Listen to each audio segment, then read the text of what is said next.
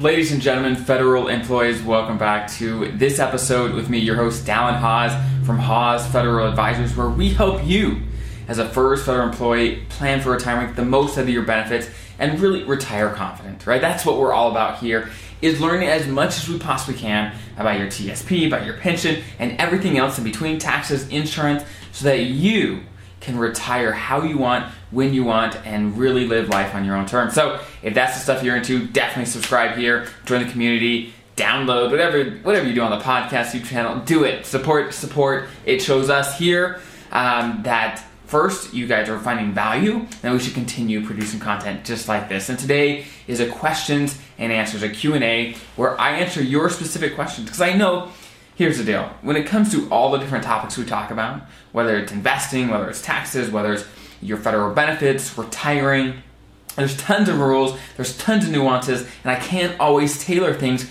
for your situation. Now, that is where this Q&A comes in, where you have questions about your situation and you can submit them. There's a link below in the podcast description and the YouTube description where you can submit questions through my website. It'll take you to our website. You can submit questions there, and that's the question pool that we draw from when creating these episodes for you. Okay. So question number one. Without further ado, we're going to jump right in. So this question is pretty quick, but I feel like it's very important. So they say, hey, can you do a video on whether the lump sum check for your annual leave affects the FERS supplement earnings limit? Okay, so I know that was a short sentence, but there was a ton of stuff that if you're new to this community, a lot of words might catch you off guard, and you may not know exactly what this all means, okay? So we're going to break it down. So he's saying, hey, when you retire, you're going to get a lump sum check for any annual leave that you still have on the books, okay? You're going to get a check for whatever's left. His question is, hey, is that dollar amount that I'm going to get, is that going to affect my FERS supplement, okay? And if you're not familiar with the FERS supplement, it's super, super helpful to know about that. And basically, there's an earnings limit. So if you have earnings over certain amounts, then your FERS supplement can be reduced. So his question is, hey, is my annual leave payout check, does that affect my FERS supplement? The answer is no, it does not. So there's a number of things that do not. First, any salary before you retire doesn't count. Let's say you get a lump sum payment as a VSIP, basically an incentive to retire. That does not count. Annual leave payout doesn't count, okay? Really, the only type of income that affects your FERS supplement is first W-2, so if you go get a job, and then if you have business, you're working in a business or as a contractor somewhere, that type of income will affect your FERS supplement, okay? So that's the first question, and we're going to move right along. So question number two.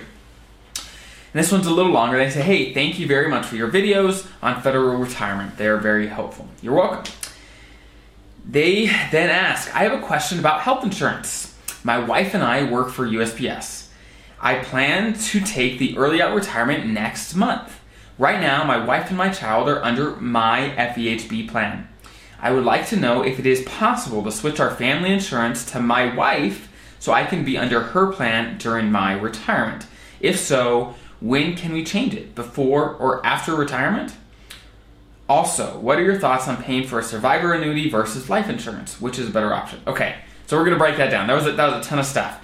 But it sounds like this couple, they're both federal employees. And there's some nuances there, and I have a whole video on some things that you should know if you and your spouse are federal employees, because that happens quite often, and there's some strategies that you can use to get more out of your benefits because you're both federal employees, right? So his question is, hey, we're both federal employees. I'm about to retire, but what I want to do is, right now my family's covered under my plan. Can I get that under my spouse because she's a federal employee as well?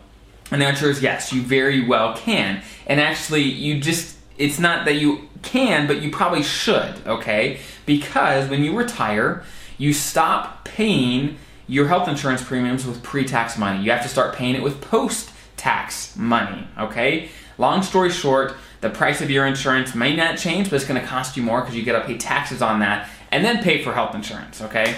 That's kind of how it works. So yes, you can switch to your wife. You can be under your wife. Your family could be under your wife. And at any time, you can switch back and forth, right?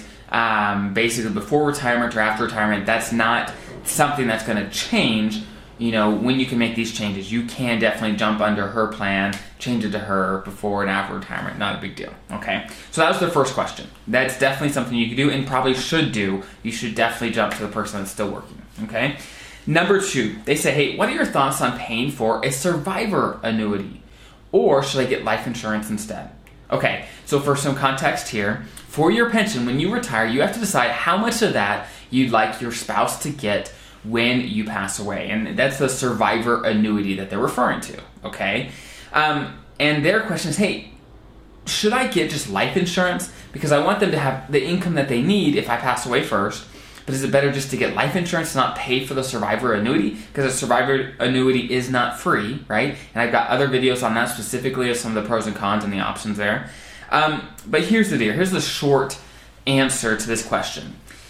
I have not seen very many situations, I don't think ever at this point actually, where I've seen life insurance where it's more cost effective than the survivor annuity. Generally speaking, the survivor benefit, the survivor annuity for your pension is more cost effective. It's better to pick that than life insurance. One of the big reasons being over time, your pension is going to get COLAs or cost of living adjustments. It's going to increase over time, which also means that if you pass away, your spouse is income because they're going to get that survivor benefit, right? Their benefit's going to increase and get the COLA over time too. So it's really hard to beat that. And so probably I'd recommend not most of the time.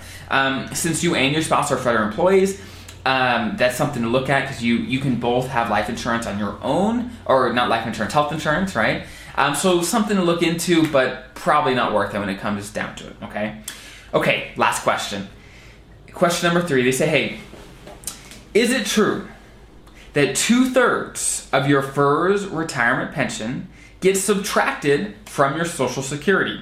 For example, if my FERS retirement would be $1,500, would $1,000 be subtracted from my potential Social Security income? A coworker who will be retiring here in the next couple of years mentioned it to me, and I was shocked since I never heard of it and no one ever mentioned that piece of important information. Please advise and thank you. Okay, so I've heard this question actually quite often.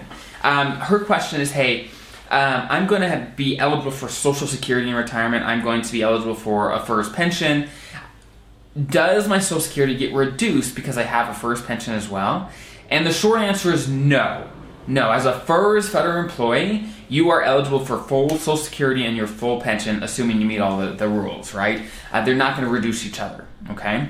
Which is great news. Now, I know why this gets confusing, because actually, for those federal employees that are in the old system, the CSRS system, okay, there are rules that do just that. Basically, because they were not paying into Social Security for some time, they get reductions based on what their pension was, and it gets a little messy. And honestly, I don't work with CSRS employees, okay? I only work with FERS federal employees, so I don't deal with it personally a lot. I know a decent amount about it, but I don't deal with it personally with clients, okay? So if you are a CSRS employee, which most of you probably are not, you're probably all FERS federal employees, right? But if you are, definitely do some research on how this works, because it can make a big, big difference for you. But again, short answer, no. It's not going to happen, at least as the law stands today, as the rules stand today, that you can get your full pension, assuming you're eligible, and then your full Social Security, assuming you're eligible for that as well, right? They're not going to reduce each other at all. So those are the questions for this week. Again, if you have any questions, there's a link below where you can submit them, and we look over them. We try to find the best questions for the audience, and we will go from there. So I hope that was helpful. I hope that was valuable. And if you found some value, hit the thumbs up, like, whatever you do on the platform you're listening or watching. And I'll see you guys next week.